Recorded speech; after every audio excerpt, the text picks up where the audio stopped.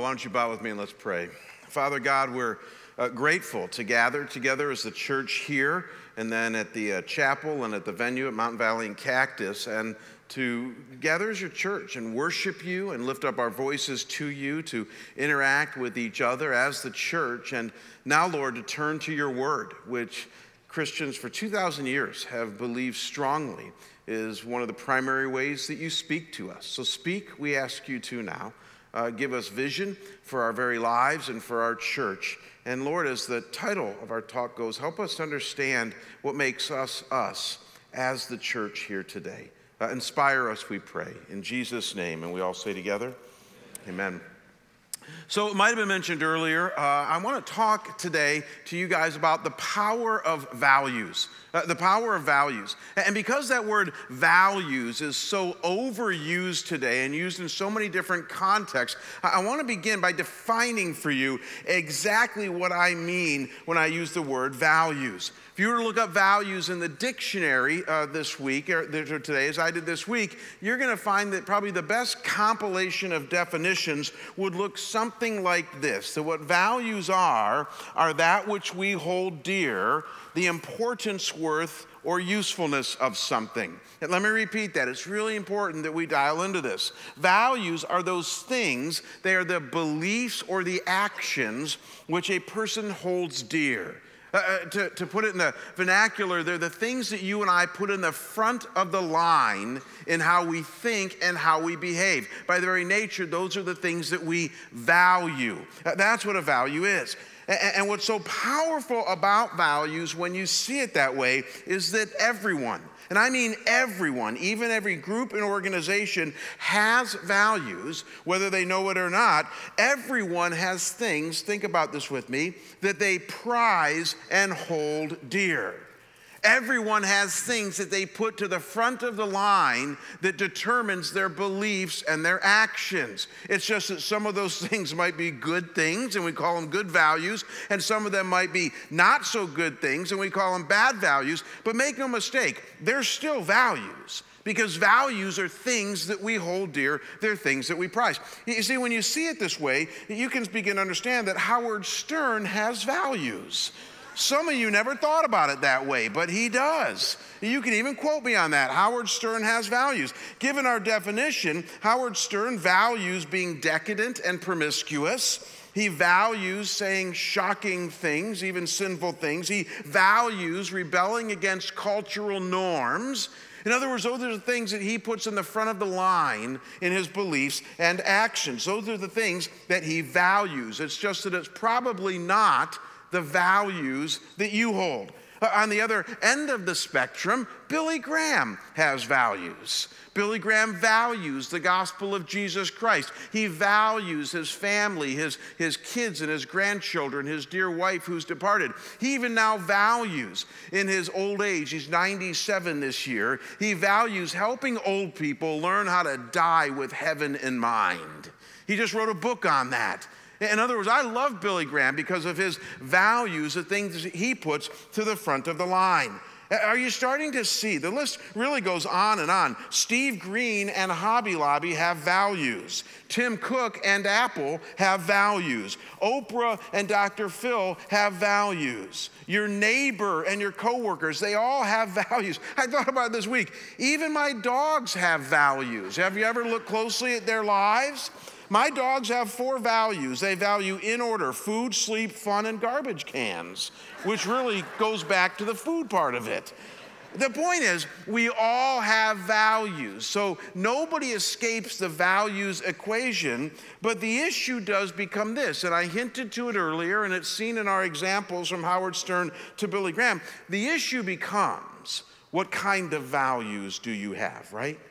The issue becomes, what things out of the myriad of choices of things that you and I have in this world, what things are we going to prize? What things are we going to hold dear? What things are we going to put to the front of the line when it comes to our thinking and behaving? Because there is such thing as good values and not so good values.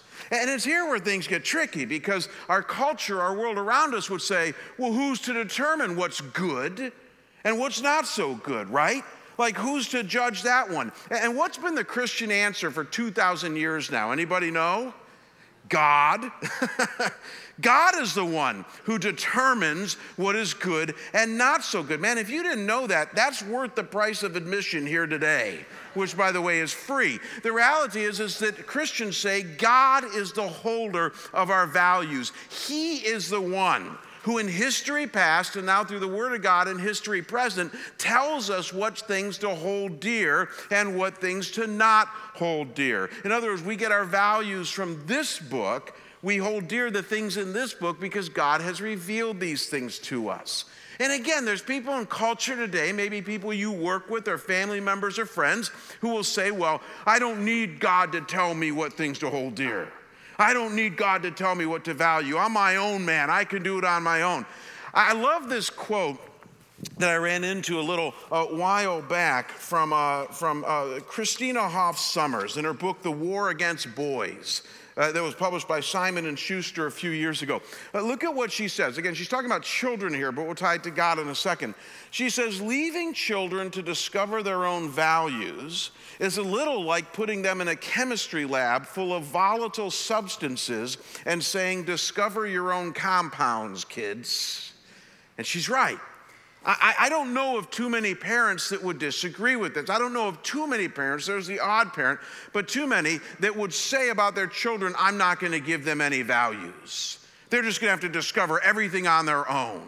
I mean, I guess if you're a hardcore libertarian, you might believe that, but the reality is most people would say that little children need guidance in their values, and that's exactly why we have parents and even good parents. So here's the operative question. Does God call us his children, yes or no? Yeah, he does. And God says, just like you as a parent give your children values, you're my children, and I know a lot more than you do, so I'm going to help you with your values. And to shun him and say, I don't want any part of that, is like a 3-year-old saying to mom and dad, I'm not listening to you. You can do that, but mom and dad aren't going to be very happy with you. And could it be that's where some of us are with God? You see, at the end of the day, God says he has some values for us, and part of the Christian journey or the faith journey is to learn his values and to adopt them as our own. So what are those values? Well, we talk about them a lot here, and for this series that we're in right now, I want to wrap it up by talking to you very specifically, now don't miss this, about what God's values for the church are. And I think you guys know by church, I don't mean the building or the facility or the policies we have and things silly like that. No, the church meaning the people, you and I, gathered here today and at our campuses and venues. What are the values that God has for us? In addition to our vision that we saw 2 weeks ago, in addition to our mission that we talked about last week, in addition even to our statement of faith, which are the doctrines that we hold very dear from the Word of God. What are the values, if you will, the operating values that God has for us as a church? And though one could argue in the Bible, there are many of them, I want to share with you today what I believe are the top 4 values that God has for us as his church. 4 things that define and distinguish us from anything else in culture. You're going to love this as a church. And I'll warn you, some of these things are so powerful that they actually appear in our bylaws here at Scottsdale Bible Church. That when we were incorporating as a church 55 years ago, the founders of this church said, these are the things that we hold dear. These are the things that make us us. And the first one's actually in our name, and it's called transformational Bible teaching. We're Scottsdale Bible Church for a reason, and that's that we believe that one of the things that distinguishes us is transformational Bible teaching. Now, what do we mean by that? Here it is in a sentence. We believe and value that the Bible is God's authoritative, inerrant word to us, his instructions for life, and that when we rightly understand it and live it courageously, it becomes highly transformative to our very experience. That's what we believe here at our church.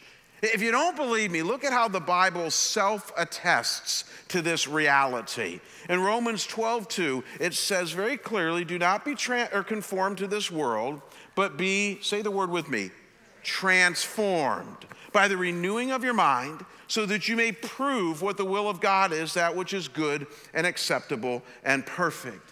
That word transformed here is a very, very unique and powerful word. It's the Greek word metamorpho, where we get the English word metamorphosis from, and it's only used 4 times in all of the New Testament. Once here, another time in Corinthians, and then twice in the Gospels, interestingly, when it's describing how Jesus was transfigured on the mountain or transformed in his appearance when he was with the few disciples up on the mountains, when he showed his glory to them and was transformed in appearance. And that's really the idea, that it's possible for believers to be transformed, changed from the inside out, not in our appearance like Jesus, but in our character. So like a butterfly that was once a caterpillar, but's gone through the cocoon process and now has been transformed, believers can and should become transformed in our very character to the representation of Christ. And we do this through the renewing of our minds, which elsewhere the Bible says comes when we understand his truth, the Bible. So add it all together, it's supposed to work like this. We understand God's truth, we think about it, and then we act upon it in our lives. And over time, the Bible says, you become a different man or a different woman. You still got the same temperament, you still got the same personality, whether you like it or not. But the reality is that something's changing in you. And we believe that that's how God changes us around here through the teaching and understanding of his word. And just so we're really clear on what we're talking about here, gang, here's some examples of what this means. Some of us were once bad or okay husbands and fathers. And the Bible says that once you come to Christ and start to be transformed by his word, you become a good or great husband or father. Where once we were placid and come what may on our jobs, just sort of doing our thing, now we work unto the Lord and we become great workers that anybody would want to hire. Where once we were spendthrifts and debt-ridden and greedy with our money, now we avoid debt, we live within our means, and we know what it means to be generous to those around us and to God's work. Where once we were ruled by the whim of our emotions, anger and greed and impatience and things like that, now we're in control, as the Bible says. We learn self-control when it comes to our emotions. I love how the Bible sums it up so neatly. It says in Ephesians 2, where once you had no hope and were without God in this world, now you have come home to him. And over time, it's a process. You begin to be transformed and changed by the renewing of your mind. And this is supposed to happen every time. One notch at a time that you read the Bible on your own, or you're listening to a preacher, or you're in a Bible study discovering some truths in a small group. That as you assimilate God's truth into your life, you become transformed. And that's what we value here at our church. That's why we teach the Bible unashamedly and clearly and authentically and applicationally, because we believe in transformational Bible teaching. It's what makes us, us. Now, as you're chewing on that, there's a second core value that makes us, us. And I got to warn you, this one is somewhat unique to Scottsdale Bible Church, at least in the way that we apply it. And the value is this. We call it engaging worship. So you got transformational Bible teaching. And the second value that would be in the top 4 for us is engaging worship. So to best understand this, look at how Psalm 95, verses 6 and 7 describe this engaging worship to us. This is rich. It says, "Come, let us worship and bow down. Let us kneel before the Lord our Maker. For he is our God, and we are the people of his pasture and the sheep of his hand." And I got to tell you, there's a lot of great poetry going on here, but try to dial in to the progression and even the profundity of what's being put forth to us here. It begins by saying that we gather to worship.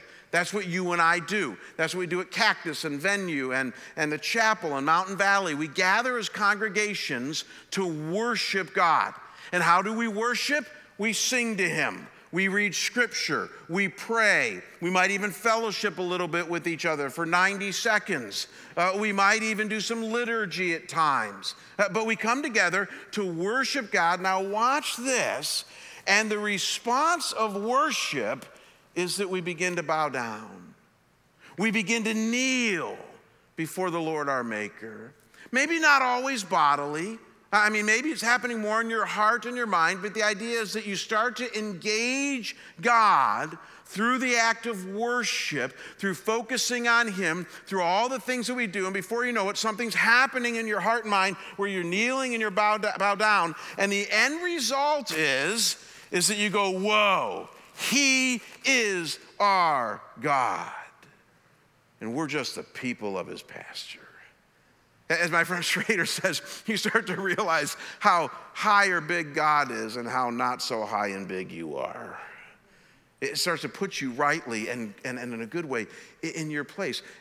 And you're engaging God in worship. And we believe here that that's the experience that we need to have as we gather together each week to worship Him. You know, one of the saddest things for me is, and again, I don't mean to shame you, I really, really don't, but somebody thanked me for saying this last night. One of the saddest things for me is when I see people walk in consistently and chronically late to worship. And again, I'm not picking on some of you. I don't do a head count. I don't stand out there and go, well, you were late last week, why are you late this week, or anything like that. But when I see people wandering in late, the reason it grieves me is because this is not warm-up music that we're doing here. It's not preamble. This is very important stuff that settles our hearts and prepares our minds for our time in the Word, but it's just as substantive for our meeting time as the teaching of the Bible. Amen? It really is. And again, I know some of you go, well, I don't like singing. Really? I mean, I would just caution yourself from saying that. It might be true, but the problem is that when you get to heaven, you know what God's going to ask you to do? He's going to ask you to sing. And honestly, in your redeemed state in heaven, I promise you, you're not going to say, well, God, I don't like singing. You're not going to say that to Him. You're going to be fully redeemed at that moment. No more fallen mind, fallen body, a resurrection body, a mind completely focused on Him. And believe me, you will sing in heaven. So the logic is you might as well start to practice now. And some of you might want to learn to do it now. Because read Revelation 4, you're going to be before the throne for all of eternity singing, holy, holy, holy is the Lord God Almighty. And so we sing that now, just to prepare our hearts and our minds. And man, that's really important stuff for you and I to do. And what I mentioned earlier, that we're kind of different than maybe some other churches here, is because... You know, I've said this before. I've gone on record saying that, 60, 70 years ago, everything changed with Elvis. Some of you lived through that.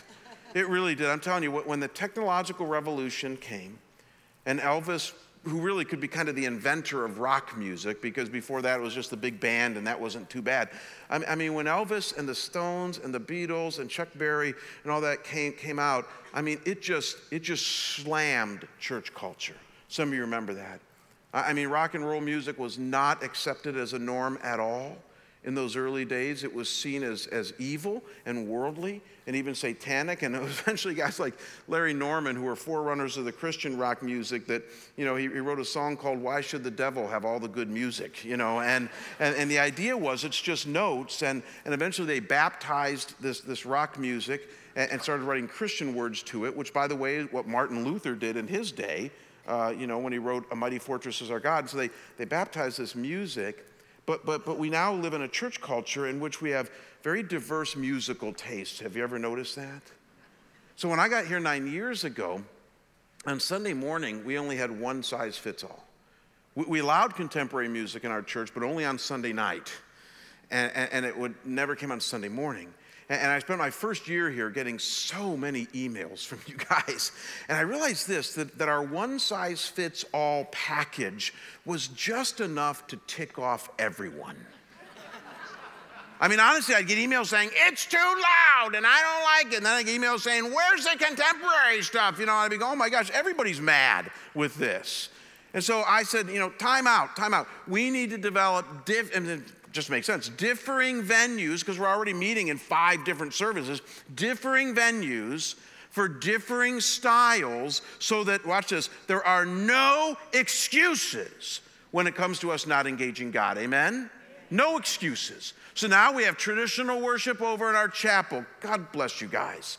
Now we have blended, usually, we're in a little bit of a rock mode right now, but come this fall, it'll be blended here in the worship center. Choir and orchestra and hymns and choruses, but not too loud. The drums will be behind a cage, that type of stuff. Yeah, right there. But then on Saturday night and at our other 2 campuses, we have contemporary worship, which is fully band driven, and some people really love that. And I got corrected the other day. I've been saying for a long time that our venue across campus is also contemporary. Somebody said, no, we got a 4th style now. They're modern. I was like, really? What the heaven is modern? And they said it's a notch beyond contemporary. And I thought, well, I didn't even know that. But it makes sense. As different generations come up. Listen, Dale Galloway once said to me, he's one of our pastors, he said, here's the thing about worship. Most people worship by memory. They worship based upon a developmental approach from their youth and the music that they grew up with and the music that's very meaningful to them. That's the language they speak. And to try to ask them to change, especially if they're over like 40, good luck. And so I wasn't going to fight that one. I was going to develop. And the only complaint I get now, and you got to love Christians. I mean, they're just wonderful people. The only complaint I get now is that somebody will say, I don't like to worship here. Like on Saturday night, and I'll say, well, you know what? We have your kind of worship on Sunday morning at 9 in the chapel. I don't want to come Sunday at 9.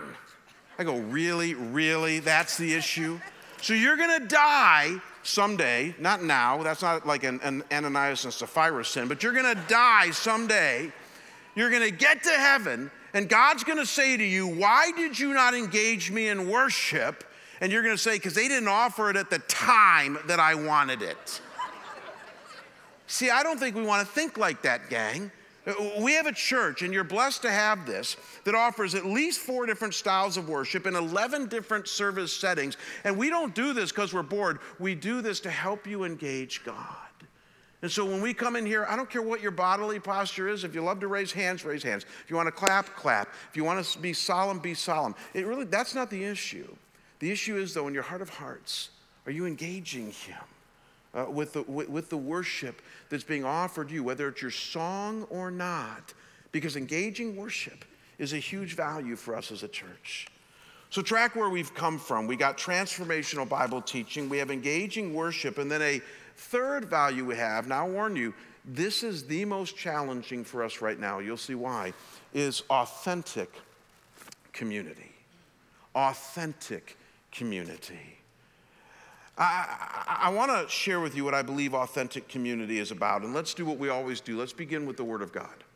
In Romans 12, verses 15 to 16, Paul the Apostle is writing to the church in Rome, and he's giving very pastoral words at this point. He's starting to wrap up the book, and he's giving words to them specifically on how they're to function as the church. So this is very relevant to you and I. And he says these very profound words. He says, rejoice with those who rejoice. Weep with those who weep. Live in harmony with one another. Do not be haughty, but associate with the lowly. Haughty means proud. Never be wise in your own sight. You know what blows me away about these words on relationships is that Paul is essentially telling us, inspired by the Holy Spirit, to be real and authentic in our interactions with each other. Did you catch it? He's saying if the interaction requires joy, then have it be joy. But on the whole other end of the spectrum, if it requires weeping, which is like a strong form of crying, then let it be weeping. So he's giving you the gamut there. He's saying that whatever the situation requires, as you fellowship with each other, as you interact with each other, be in the moment, bearing each other's burdens, as he would say elsewhere, and allow the full gamut of emotions to be in play. Don't you love it? He's saying if it's joy, then shout for joy. If it's weeping, then don't be afraid to shed a tear. In a very real way, he's saying, church, be real, be authentic, Give people permission to allow them to be human, because if they can't be human here, then where can they be human? Because they sure don't feel safe out there. This, as Larry Crabb says, should be the safest place on planet Earth. And you know, when you think about it, Jesus modeled this for us. I love it. Jesus was joyful and upbeat with his disciples at times, giving them wonderful, fanciful illustrations about camels and eyes of needles and things like that. And if you ever doubt that, read out in True Blood's The Humor of Christ. He points out how in first century culture, Jesus had quite a bit of humor in the way that he dealt with people, a lot of joy. But then he wept at the news of Lazarus' death. He was filled with peace during his all-night time of prayer with the Father on multiple occasions, but then he sweated blood in the Garden of Gethsemane at the mere thought of the cross. So let me ask you, if the incarnate, fully God but fully human Son of God could display such emotions to his followers on planet Earth, then don't you think there just might be a message there for you and I? You know, when I first got saved, I entered church world very quickly, and I really was amazed at how much fakery, how much inauthenticity, and even how much shallowness exists within the church. I think psychologically it's because a lot of us are very defensive people. We have a lot of wounds. We don't let our guard down very easily. I get that, and I was one of them. And so for like really 6 or 7 years, I just played the church game. After I got saved and I put on my best face and I came to church and, oh, good to see you, brother, and praise God and all these things. And, you know, I learned the language and I learned to be good in church. But, you know, behind the scenes, I was a mess. I've shared this with you guys. I had a lot of anxiety. I had depression. I went to seminary and I really wondered if I should be a pastor because what I felt didn't match what I was asked to be. Can any of you relate to that? There was a private me and a public me, and the two were very different, and I hated it.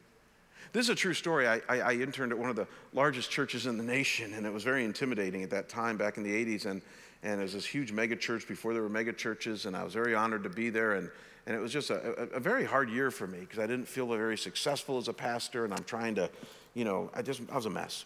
And I needed to get a job outside of that. And I have a master's degree in divinity now, and I don't know how to do anything else. So I started interviewing with churches.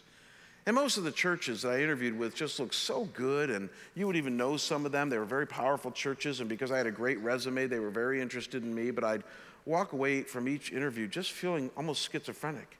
Like the real me was not the me I just showed you, and this just feels weird. Eventually, I got contacted by a church in Detroit called Ebenezer Baptist Church. What a name, Ebenezer Baptist Church. But I liked the guy in the interview. His name was Kevin. And eventually, Kevin flew to Chicago, where I was at, and he met me at Denny's, and he started interviewing me. This is a true story. Halfway through the interview, I looked at him, and I just said, just stop. And I literally started to cry. Don't do that in an interview. I started to cry. And I looked at him and said, I'm a fake. I said, I'm a big fake. I said, I'm depressed. I'm lonely. Not even sure I want to go into ministry. I said, I'm a real mess inside, but I do know this. I love God. I'm saved. I'm trained now for the ministry, but I'm terrified to go into this. And he looked at me, and I'll never forget this. He said, I'm lonely and depressed too. And he said, I've been in therapy for the last 2 years. And he said, maybe you could come to Detroit and let's see what God does through a couple of depressed people. He said, actually, there'd be 3 of us, and Wes is depressed as well.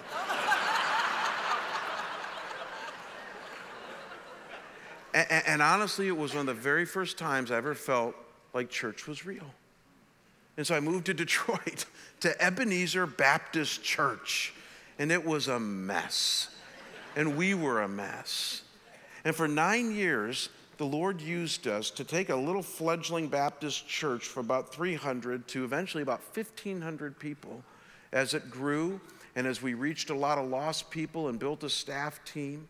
And for 9 years, I served under one of the most authentic senior pastors you're ever going to meet. Here's a picture of him. I don't think he'd mind me sharing this. His name is Kevin. And Kevin is a Dallas Seminary grad, very bright, magna summa cum laude from Dallas Seminary. This is his wife, Carla. And Kevin's a big guy. He's about 6'4". He was a tackle at Taylor University back in the day. And he's kind of a very forceful personality, which I think contributed to some of the emotions that he had, because when you're that passionate about stuff, it can go all over the map. And yet he taught me for 9 years what it means to live an authentic life. True story, I'll never forget this as long as I live. We hated it when Kevin would go on mission trips, because when he'd come back, he'd make us all feel guilty for being Americans. Do you know people like that?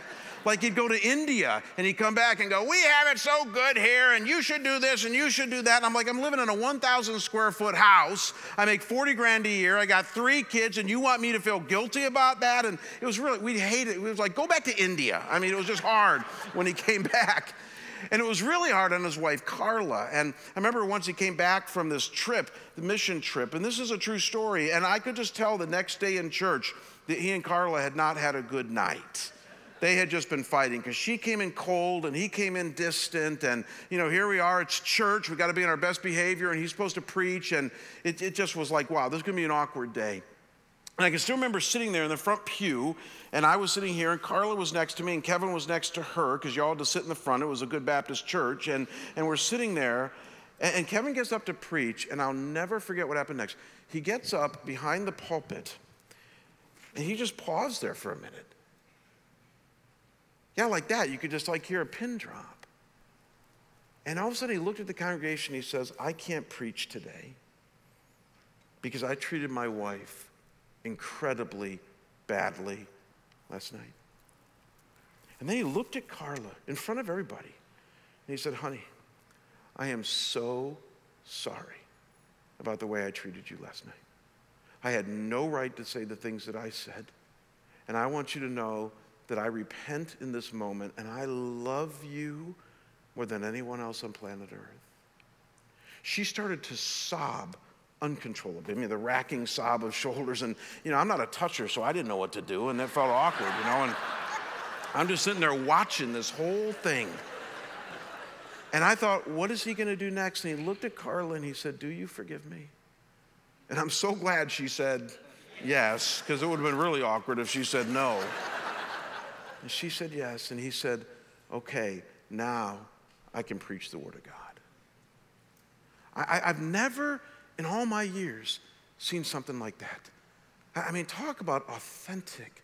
And that's just the tip of the iceberg on how this guy was. When I was leaving Detroit in 1999 and 98, I was looking for a church to become a senior pastor of, because I was ready. And Kevin and I were sitting in the parking lot one night. Now, this sounds so bad. He looked at me and goes, you know that out of 350,000 churches in the United States, 99.9% are not going to want you. I said, why is that? And he said, because you have learned to be way too authentic here. And the average church just doesn't want that kind of authenticity. When I was looking to come to Scottsdale Bible back in 06, 07, I had an associate pastor in my church there said, don't come to Scottsdale Bible. He said it's a wealthy, upper crust church in a town that is anything but authentic and real. It's like the town of plastic surgery. He said, you can't find realness there.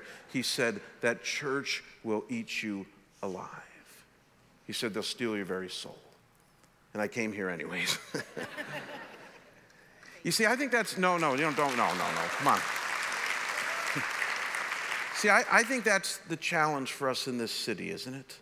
I mean, my friend was right about one thing, and that's that Scottsdale, though a wonderful town and a great town to live in for a lot of reasons, is a town that's probably not known for its realness, its authenticity. I don't mean to be mean, that just is.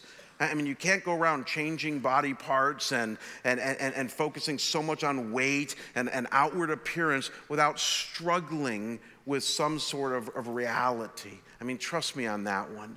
And I'm not down on the town that we live in. I'm just saying that we have an uphill climb. But here's what I do know about Scottsdale, and this is what encourages me. And that's that as much as it's hard to be authentic in this town, I can promise you that the average person in Scottsdale is looking for something real. Amen? They are. Noni knows that. She's one of our counselors, and she has people come to her who have got the world by the tail. They've made the money. They've changed the body parts. Their kids are turning out okay. They're living the good life. They even got a bumper sticker to prove it. I mean, they got all that stuff. And yet inside, something's wrong. Inside, there's an emptiness. Augustine said it best. He said, you see, there's a God-shaped vacuum inside of everyone that can only be filled by God himself.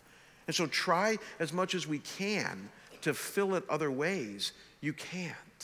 And the reality is, now here's where it's important for you and I, is that if we are not authentic with each other, if we are not real, if this place doesn't exude Christ in all of his fullness, but also all of his humanity, the Christ that shed tears and had joy, the Christ that had fear of the cross, but also joy with the Father, if we don't run that gamut as a church, then we'll never reach a culture that really longs for that. And it'll never reach you. And the reality is that we're looking to be a church that is fully authentic. And I think it really is a challenge for us. Somebody said to me recently, well, how do you start that? How do you become more authentic? Listen, it's not hard. Now, this can be scary for some of you. Be authentic yourself.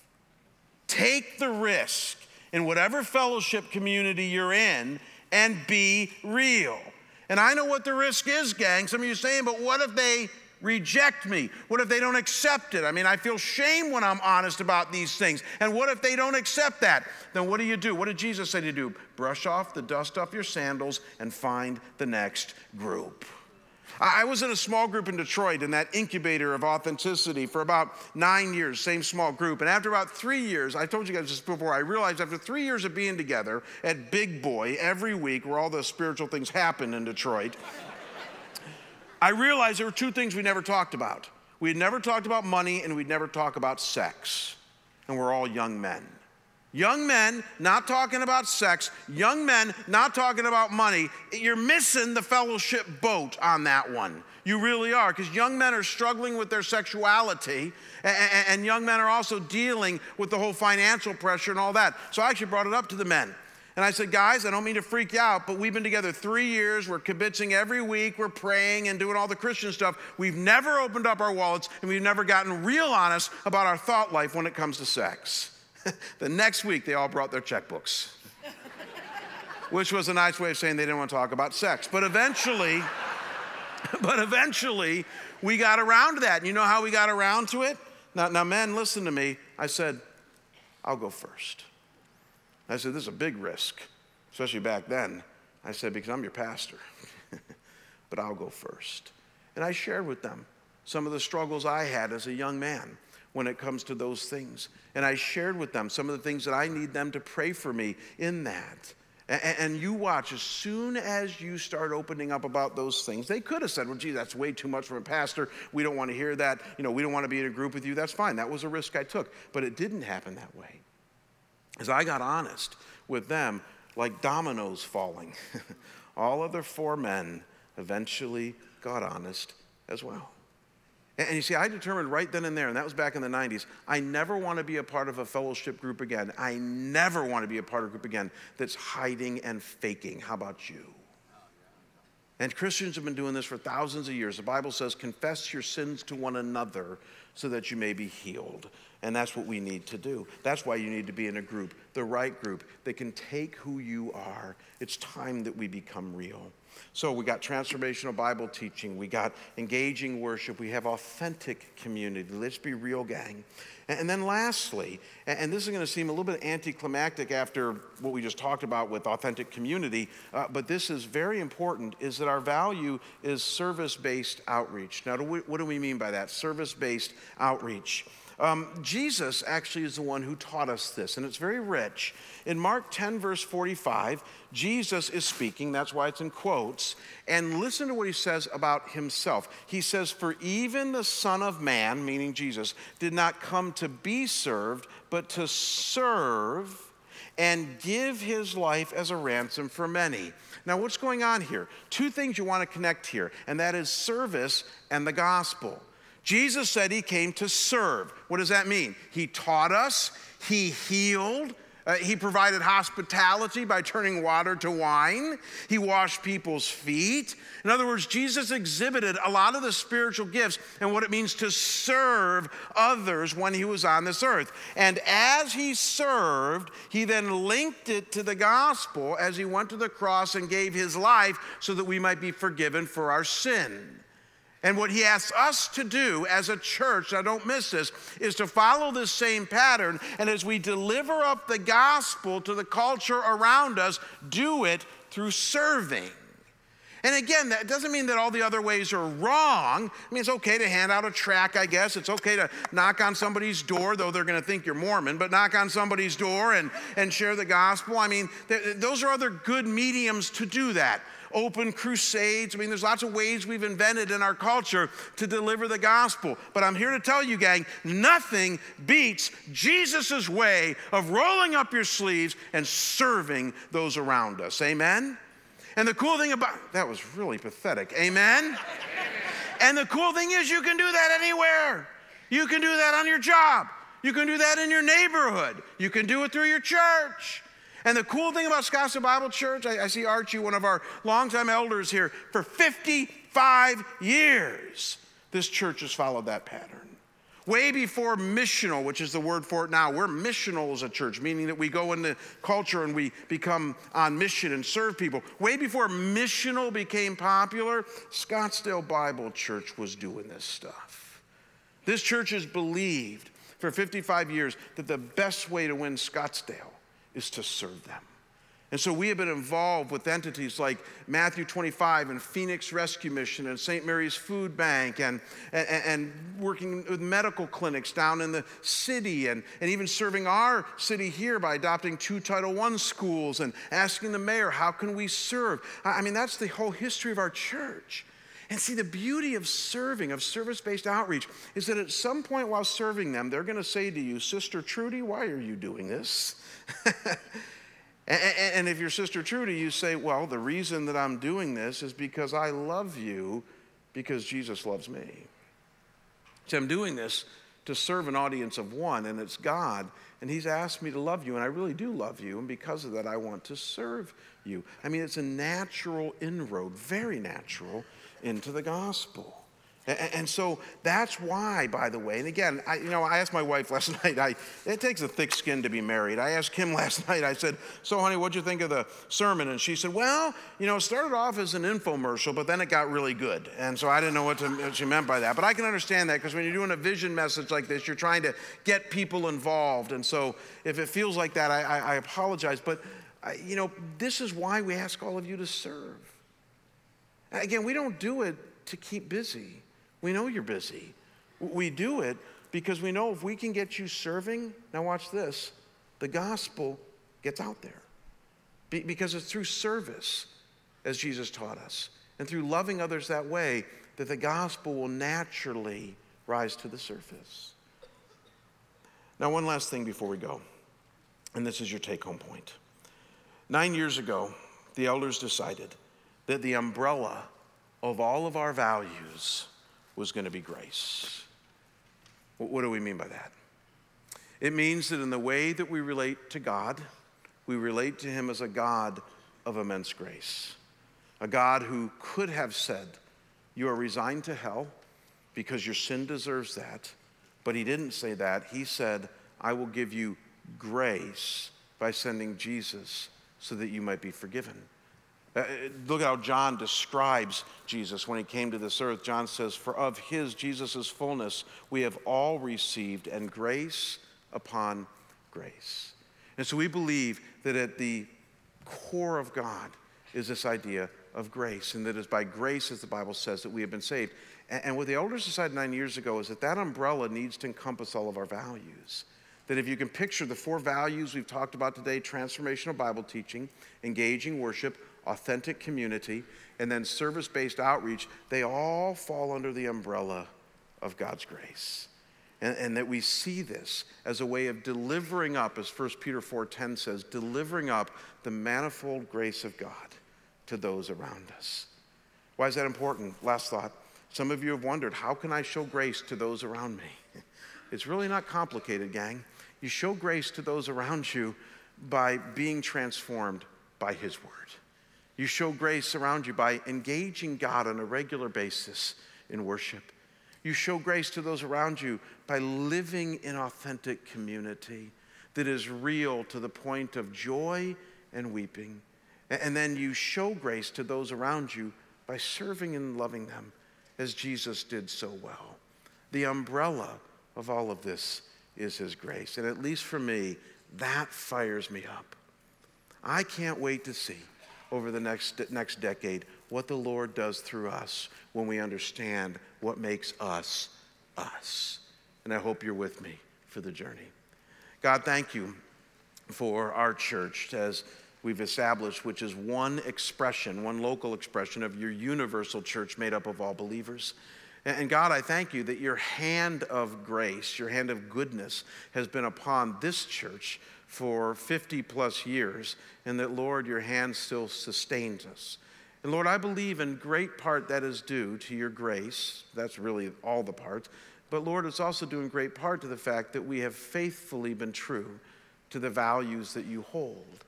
The priority of your word, engaging you in worship, living in true fellowship and authentic community with each other, and then serving you as if you might return tomorrow. God, I thank you that those are the values, amidst many others, that drive us as a church. And Lord, I'm excited to see that as we continue on the narrow road, how you might use us.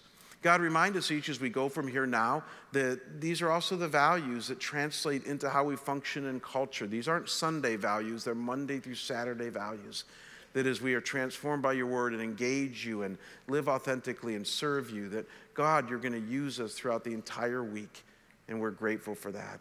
So God, we praise you and we thank you for your word and for your truth, for the presence of your Spirit and for the gathered church. And we pray these things in Jesus' holy and precious name. And we all say together, amen. Amen. God bless you guys. Have a great day.